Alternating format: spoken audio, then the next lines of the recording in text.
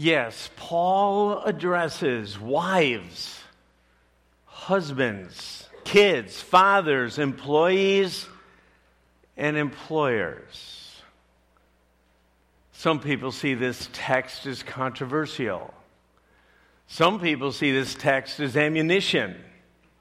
Perhaps there's going to be the rolling of the eyes or the hitting of that special one next to you in the elbows. My guess is some of you are going to be discouraged, maybe even despairing. But I want you to know, I hope you stick with the text. If you were to leave perhaps 10 minutes into the sermon, you wouldn't get the full picture. I think literally you will leave and it will be a breath of fresh air. I also know that there's folks in our community who are struggling. And relationships aren't that good right now. So I'm hoping this will encourage you. The Apostle Paul writes to a mature Ephesian church and tries to give them an accurate snapshot of what healthy relationships look like. Well, if you've been around church for a while and you look at this text and you say, Rick, are you kidding?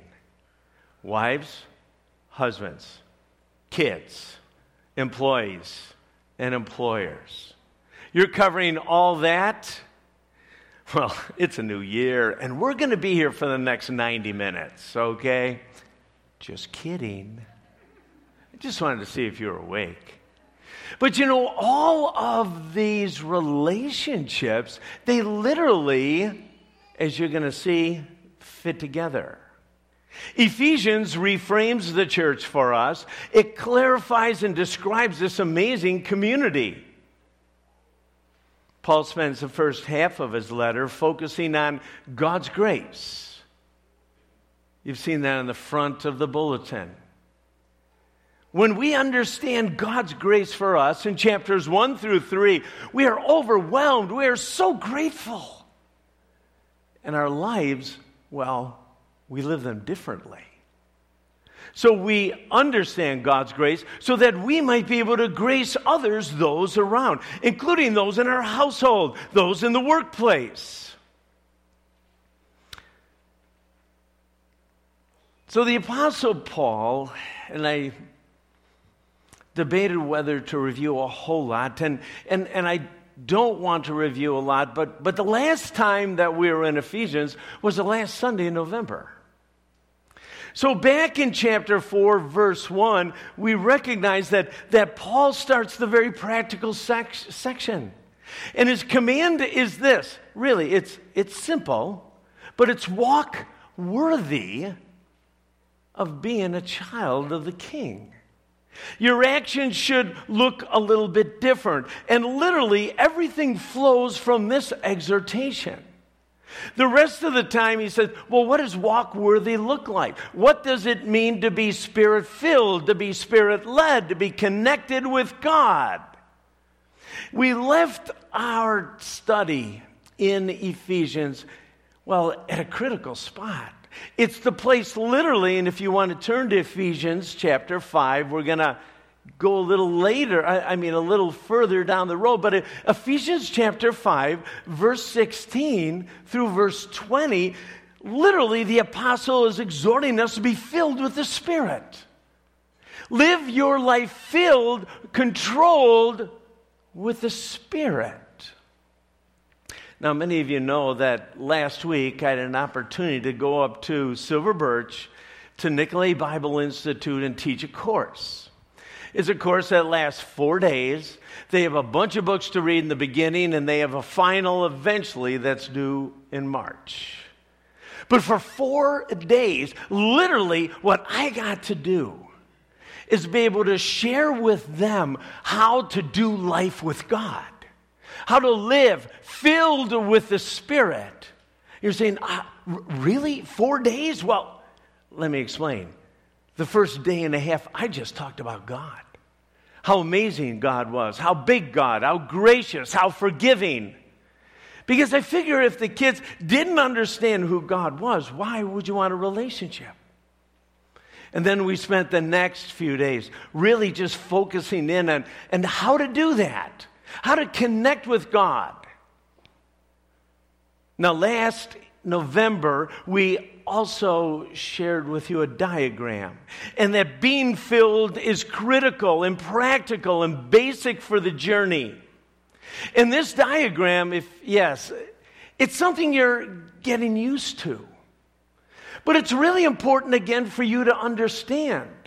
If again, you realize how much God desires for you to live abundantly, to experience all that God has for you now, and then enjoy God forever in eternity. That once you're saved, you're always saved, but it's that lower circle. That if there's sin in our life, well, we're outside it. We can't walk with God. Our fellowship is thwarted. And so Paul's really just saying this: I want you to experience all that God has for you. Walk with God. Deal relentlessly and ruthlessly with your sin. Recognize that living life with God is awesome. It's beautiful. It's terrific. It's so basic.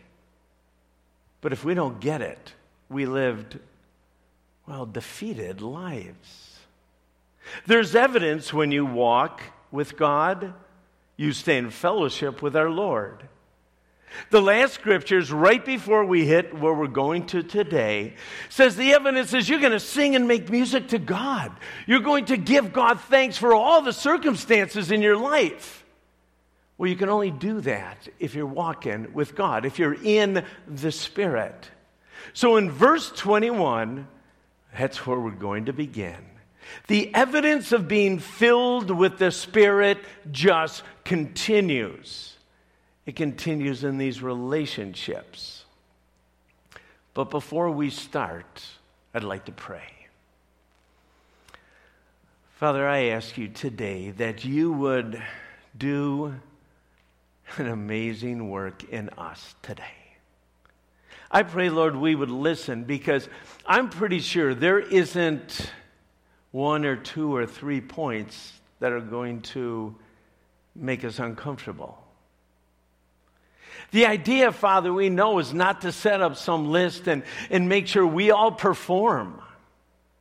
But it's to walk so closely with you so that this happens naturally.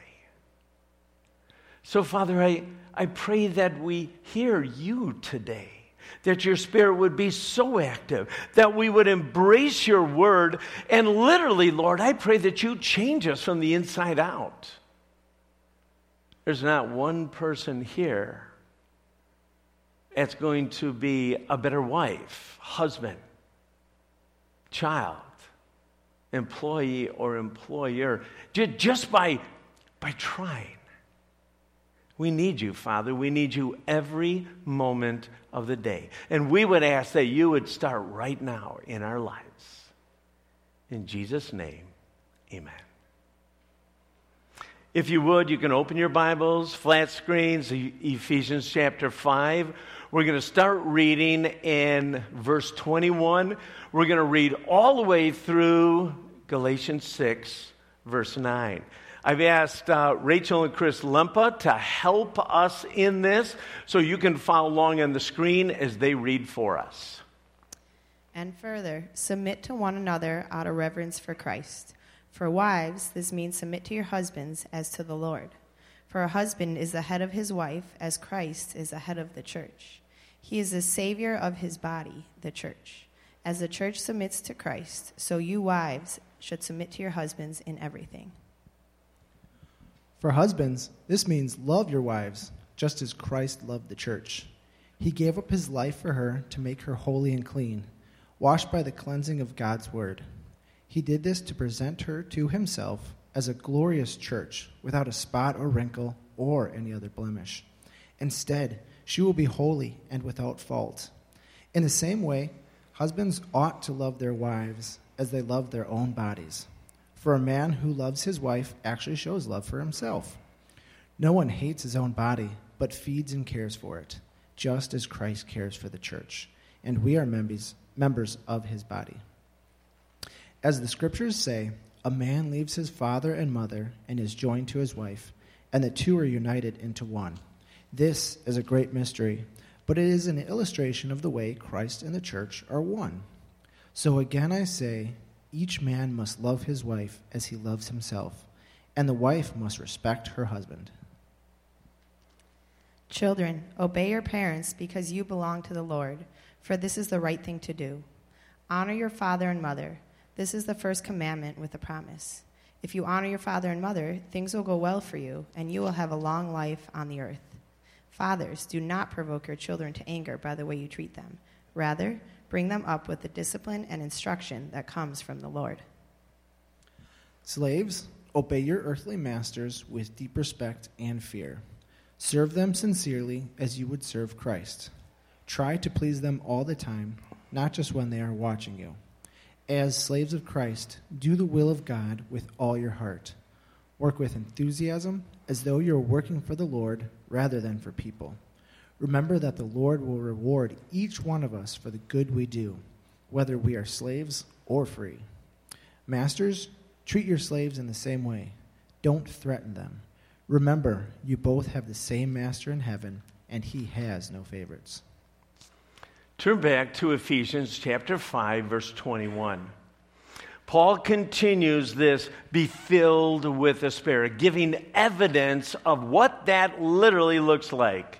So he says in verse 21, and further, or as I continue, I want to keep reminding you what this looks like. Submit to one another out of reverence for Christ. So this isn't just a command or an exhortation to wives. This is to everyone right here. And the word submit actually is a Greek military term, meaning to fall in, listen, or move as a unit. It certainly has a top-down, authoritative sound to it. But this is not how it's used here. In a non-military use, when the word submit was used, it had the idea of a voluntary attitude of giving in, cooperating, assuming responsibility together, and carrying a burden. This is the way Paul used this verb.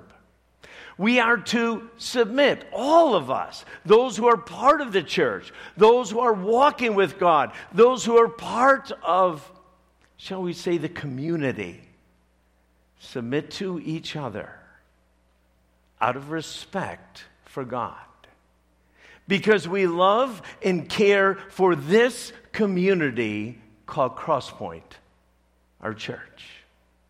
Our love and care for others is evident that we walk in the Spirit, that we spend time with God. Because gathering this many people around, it's really hard to love and encourage and strengthen and submit out of respect of God.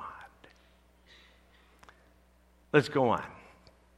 Ephesians chapter 5, verses 22 to 24.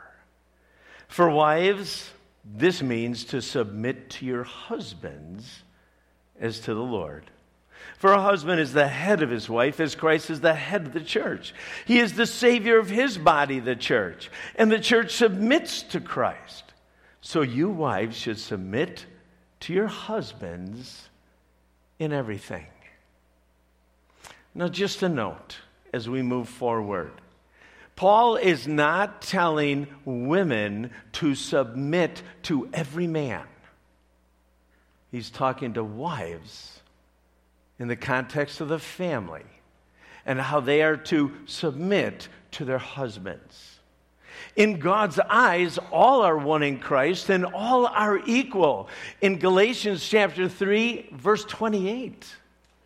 Paul reminds each one of us of whether you're slave or free, whether you're man or woman. No matter who you are, you're all one in Christ. Submission also does not imply inferiority. All right? Since Christ himself is submissive to the Father, he certainly isn't less than the Father. That's found in 1 Corinthians chapter 15. But just as Christ is the head or the leader of the church, a husband is the head or the leader of a family. And just as the church submits to Jesus, looks to Jesus, listens to Jesus, honors Jesus, wives are to submit to their husbands, recognizing his role in the family. Looking to her husband, listening to her husband, honoring her husband. Now, I know some of you are saying right now, my husband isn't Jesus. I'm letting you know. It's pretty far from that kind of a picture. And I'm sure if my husband was Jesus, it would be so easy to submit and love and forgive and grace that guy. It's true. But your faith is in Jesus, not in your husband. And we're going to be focusing on the husbands in just a moment, okay? But sad to say, and I need to say this today in this culture, there are husbands who usurp their authority, and wives need protection. And it's sad, and it's harmful. And this is not what God is asking to submitting to, abuse or harm. Now let's keep going and get the big picture, because it's important to understand what Paul says to the husbands. For husbands, being filled with the Spirit means you love your wife as Christ loved the church. Interesting what husbands are commanded to do. Love. Love. You know, I think Paul could have given a great list, right? But he doesn't. He says, your ministry to your wife is to love her. Love your wife like Jesus loved the church literally covers it all. Now, make no mistake, Paul is referring to agape love, the kind of love that seeks the highest good of one another, even at the price of one's own comfort, safety, and benefit. Jesus gave up his life for the church in order to make the church, his bride, holy, clean, justified. He gave up his life sacrificially in order for the church to experience abundant life, which we experience when we walk with God. Jesus is forgiving and gracious. Husbands are to be forgiving and gracious. In fact, wives should get a glimpse of Jesus when looking at their husbands. Say, oh, whoa, we should just wait 1 minute. That is like impossible. How am I supposed to be Jesus? Well, it is impossible, and I hope you see that. What is possible is that you can walk with God every day. You can listen to God every day. You can stay connected with God so that he chips away all the things in Rick that don't reflect Jesus well. So the longer Rick or you walk with God, the more he chips away so that your wife will be able to see Jesus in the household. Oh. Husbands are to live sacrificially in order to set their wives up well, not to make her happy. I know the refrigerator quote is if mama ain't happy, nobody is. But actually, that's not the husband's role, is to make her happy. It's to set her up so that she thrives in life. She'll be fulfilled, and when she's fulfilled, my guess is there will be joy in the home, no matter what the circumstances or situations. You see, it's not hard for husbands to be self-focused. And when they are, it's impossible to sacrificially love your wife as Jesus loved the church. Husbands are to love their wives. A loving husband will nourish and cherish his wife just as he takes care of his own body. A godly husband will help his wife feel fulfilled, grow toward maturity, and deepen her love for God. Christ modeled for husbands just what loving others looks like. And let me say this. If your love for your wife is not sacrificial, your wife will know it. See, understanding in its whole biblical context, Christian marriage is supposed to be a partnership. An intimate relationship, a deep and mutually gratifying friendship, never a dictatorship. I believe if a husband is walking with God, his wife will enthusiastically respect and submit to her husband's family leadership because he is sacrificially giving up his life for her. Well, what happens first? Do I have to submit and then he'll love? Or do I love and then she'll submit? I'm telling you, with that attitude, it's not going to work. Just won't work. Let's look at children. And again, this is going to all come together. Ephesians chapter 6, starting in verse 1. Paul describes what a child who walks with God, who literally listens to God, what he or she looks like. For children, being filled with the Spirit means obeying your parents. Wow. This verse is not meant to be a club. And oftentimes, it's used that way in a Christian household when someone is absolutely exasperated. Don't you know that you're supposed to obey me because it's going to please God? We all know how far that goes. But that's the truth. You know, right here, there's no specific age given. And back in the first century, wow, it probably would have been someone who was 12, 13, 14 years old. Because literally their lives would move much faster. Most would be married at 13 and 14, at least the women. Guys would probably get married 16, 17 years old in that culture. So they're definitely out of the household. Well, in our culture, man, there's 40-year-olds that are living at home still, you know? So the bottom line is, I'm not sure where you always draw the line in the sand. But my guess is if you're living under your parents' roof, there is a different obligation than when you're not living under your parents' roof. You see, kingdom kids obey their parents because they do want to please the king. One of the parents' roles is to be able to help your kids love Jesus. Recognize that he is the authority. And you're even modeling for your kids over and over again how you obey the king and how important it is and how abundant life comes from your obedience.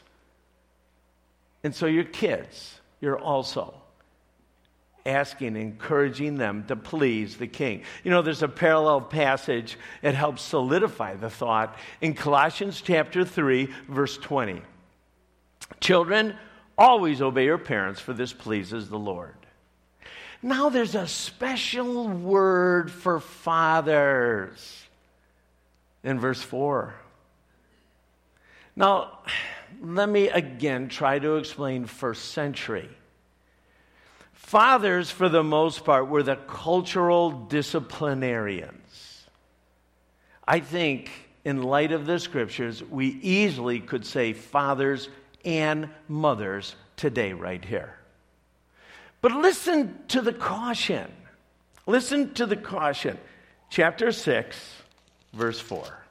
Fathers, do not provoke your children to anger by the way you treat them. Rather, bring them up with the discipline and instruction that comes from the Lord. Being filled with the Spirit means you do not provoke your children to anger. Now, if your household is like my household, my kids sure got angry enough. Was I doing something wrong? What's going on? Well, let me try to sort this out a little bit. Kids get angry. And it's okay for them to get angry for not getting their way. But it's not okay if your kids get angry for the way that you handle a situation. If you are behaving unchristlike.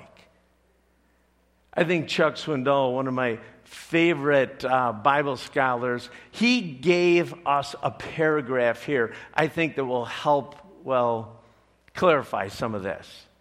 Swindoll gives us a practical list. He says this: unreasonable demands for perfection, constant nagging over minor infractions, not leaving room for freedom of expression and personal growth, lack of encouragement and affirmation, harsh and unloving rebukes, public embarrassment, verbal or physical abuse, inconsistent discipline showing favoritism for one child over another, unfair or extreme discipline that doesn't match the offense, overprotective hovering that stifles growth.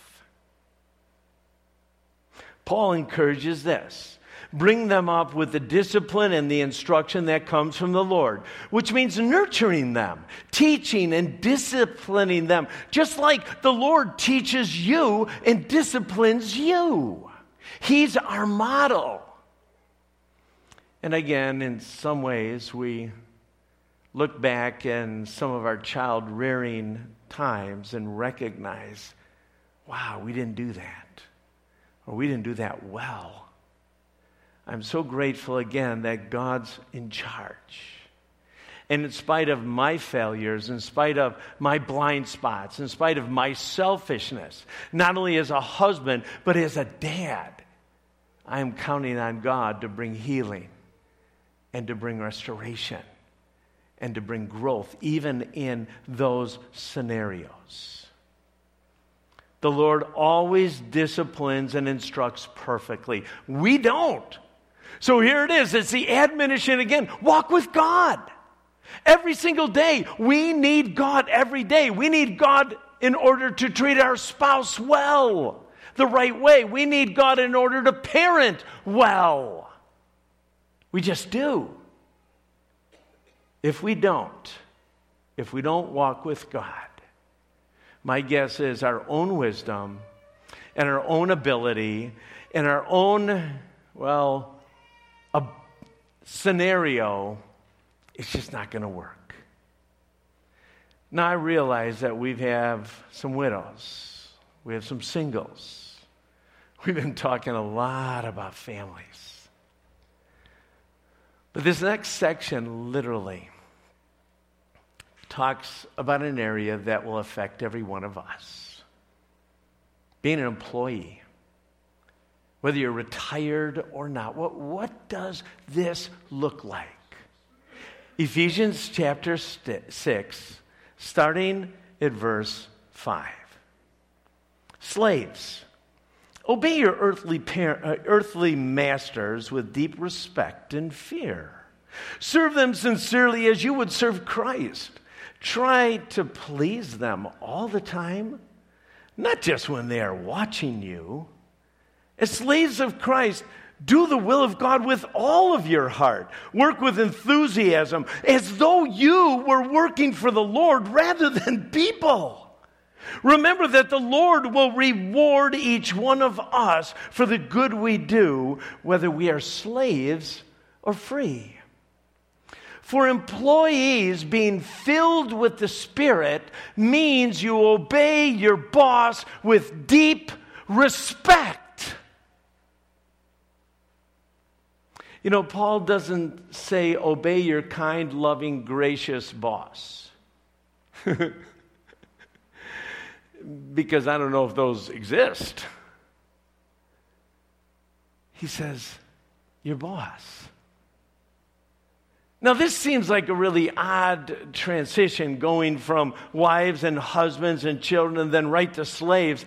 But it really isn't. Because slaves, at least in the first century again, were part of the family. They were part of a socioeconomic class. They were servants, yes, but they were also cooks and teachers and even physicians. Perhaps a first century slave would be viewed more like an indentured servant. But Paul was not supporting slavery, the type of slavery that's forced labor of certain race or ethnic groups. Paul commands, do not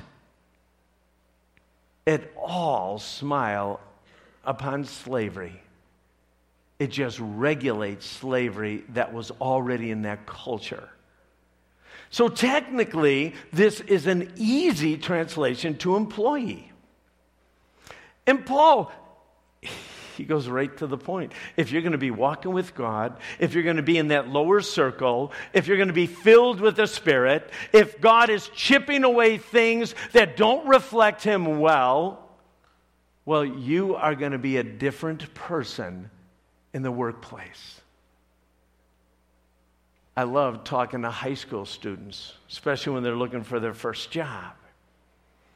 And we have a relationship. And they're going to Mickey D's because that's the only job they can get. And we talk. And we chat through this and we say, you know what? Let me just remind you that your boss isn't always going to ask you to do things. Your boss may tell you to do something. And you're going to have an opportunity to be the best burger flipper, fry fryer, or whatever else you do, mopper, empty the garbager, whatever your boss asks. And my guess is this: if you serve your boss like you're serving the Lord, things are going to be completely different. They're going to wonder why you have a smile taking out the garbage. But let's fast forward a little bit. Serve your boss as if Christ were your boss. Again, that would be easy if Christ were my boss. But what we have to recognize is that God is sovereign. And actually, your boss has been given their authority by God. God has given you the job and given you the boss. Paul literally writes this. He says, as slaves of Christ. Isn't that interesting in that passage? He doesn't say as slaves of Motorola, as slaves of Baxter, as slaves of Meade. He says as slaves of Christ. You know, I use stickers a lot. My wife thinks I'm still in third grade. But stickers remind me of things. And one of the stickers I love on my phone, on the back of my truck, my boss is a Jewish carpenter.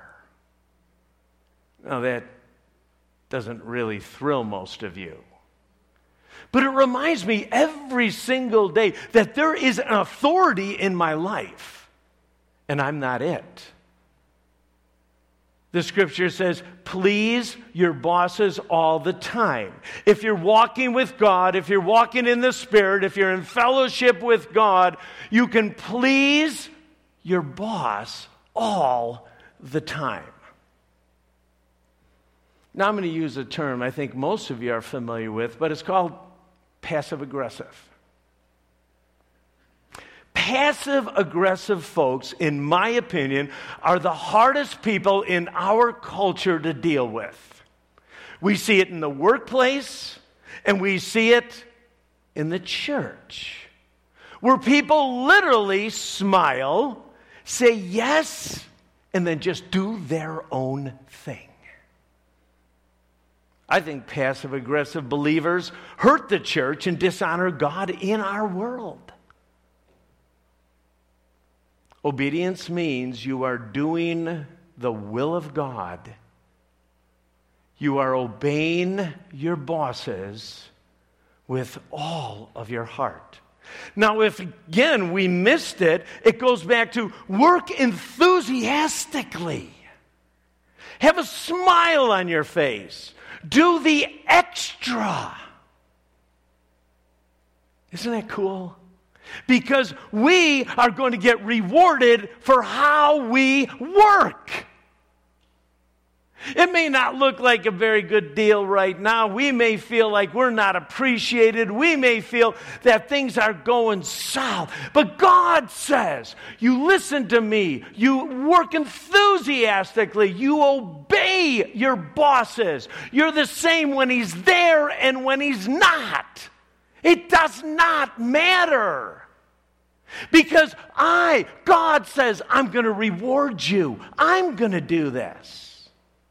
The Lord will reward us for the way we obey, submit, and show respect. Whoa. You know, something I learned. I had an opportunity to work in the trades for a while. One of the things I learned, and I know that you guys, especially in the trades, know this, all right? But everyone has their own way and their own method, right, of doing things. You would think to saw a 2x4 should be pretty simple. But everybody has their bent. What I learned when I was in the trades is that all that matters is that I please my boss. And most of the time, if I'm in a residential area, a residential job, I have to please the owner and my boss. God is going to reward us on how we submit. Do we talk behind our boss's back? Do we let everybody know that our way is better? Even though she told you to do it a certain way. Actually, are you a pain in the neck in the office? Are you? Or on the job? Or are you the one that people want to work with because of the joy, because of the attitude that you have? Or you're the one that's the exception? Let me just say this. If you are, don't tell anyone you're a Christian. Okay? Just don't. It's way better you don't. But if somehow you're growing and God is chipping you away and chipping me away so we reflect who God is, all of a sudden it shows in all of our relationships, in our relationship with our spouse, with our relationship with our kids, with our relationship with other employees and our bosses. Now, employers, there's a word in here for you too. And you always don't have this opportunity. Many of us would just be employees. But for employers, if you have that responsibility, Paul says this: Be filled with the Spirit means treating your employees in the same manner that Jesus would treat them. You know, one of the things I enjoy about working with there's Brendan. I knew he was here. Brendan works in a secular environment. But we were talking one day on how he is treated at his job. And I don't know if you remember me saying this, but I said, you know what? I want to learn from that. I don't even know if his employers or bosses are believers. I have no clue. I don't understand. But I know this, when he shared with me how his bosses treat him and treat the other employees, I said, I'm going to learn. I will learn from that. You see, bosses don't threaten. And we're reminded that we have a master in heaven who will hold us all accountable and give you eternal reward for how you treat others. I'd like to wrap this up. And to be quite honest, I got to believe your emotions are everywhere right now. Because this is radical thinking. But that's what Paul's been trying to say. You're going to be so different, radically different everywhere you go. Because if you walk with God, you're representing the King. You're walking worthy of the King. Every single day there's change happening in you. Every single day there's something that God is chipping away. Every single day you're kinder, more gracious, more loving, more likable, more wanting to be around. This whole overarching context informs us that everything we do in the Christian life is to be governed by godly, Christ-like behavior. Behavior that comes from hanging out with God. There's a humility and a gentleness and a patience and a tolerance and a love, and there's mutual submission. Whoa! I mean, every one of you, I talk about those verbs. You go, I want that. I want that in my home. I want that in my church. I want that. This means that submission Paul has in mind isn't a one-way street. Rather, it's both people seeking the other's best in Christ's honor. Submission gently but firmly displaces selfishness and conceit, in competition and pulling rank, in domination and dishonor. When we hear the word submission in a biblical sense, we should never picture a gruff commander and his soldiers, a CEO and his managers, or a king and his subjects. We should rather look at the one perfect example of humility and submission, Jesus Christ, who we are all being formed unto. Every one of us, if we walk with God. This means that husbands sacrificially love their wives. Wives ought to treat their husbands with respect. Children should listen to their parents. Employees should work heartily for their bosses with sincerity and integrity. But if anyone misuses their God-given authority by commanding what God forbids or forbidding what God commands, then it is our duty to listen to God and not to man. God always is our authority. We make no bones about it. Now, as I warned in the beginning, this would be a hard text. If there aren't 2 or 3 or 6 or 10 things that God isn't pricking your heart about, I'd be surprised. You work a message like this. You look at your life. You realize how you treat your wife. your kids and others. And in some ways, Lord, I'm so far. I have so much to learn. Yeah, I am different. I'm really different than when we first got married. But God wants more. He wants more for me. He wants more for you.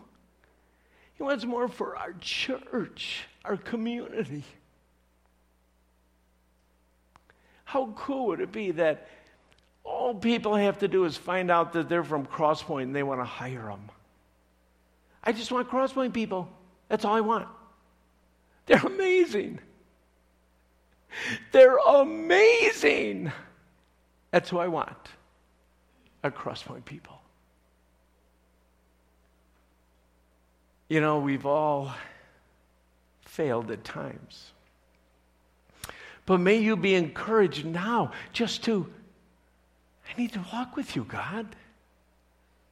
I need to get in a group, some accountability. I need to get in your word every day.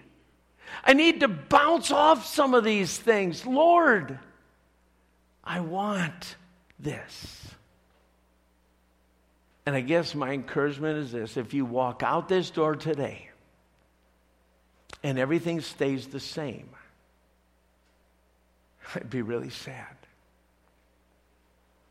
So maybe there's one thing or two things or three things, and at the end of every service we ask those that would like prayer or encouragement on the journey.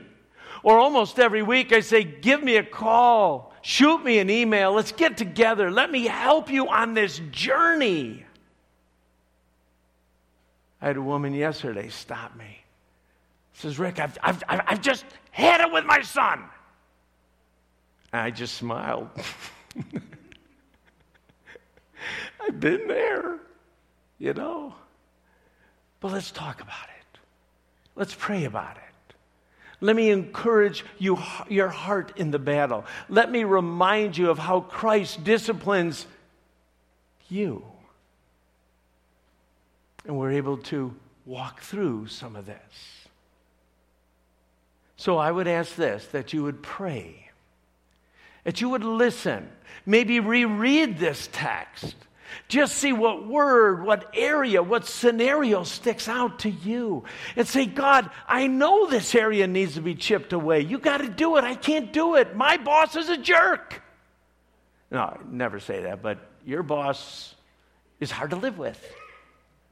How about that? Let's pray.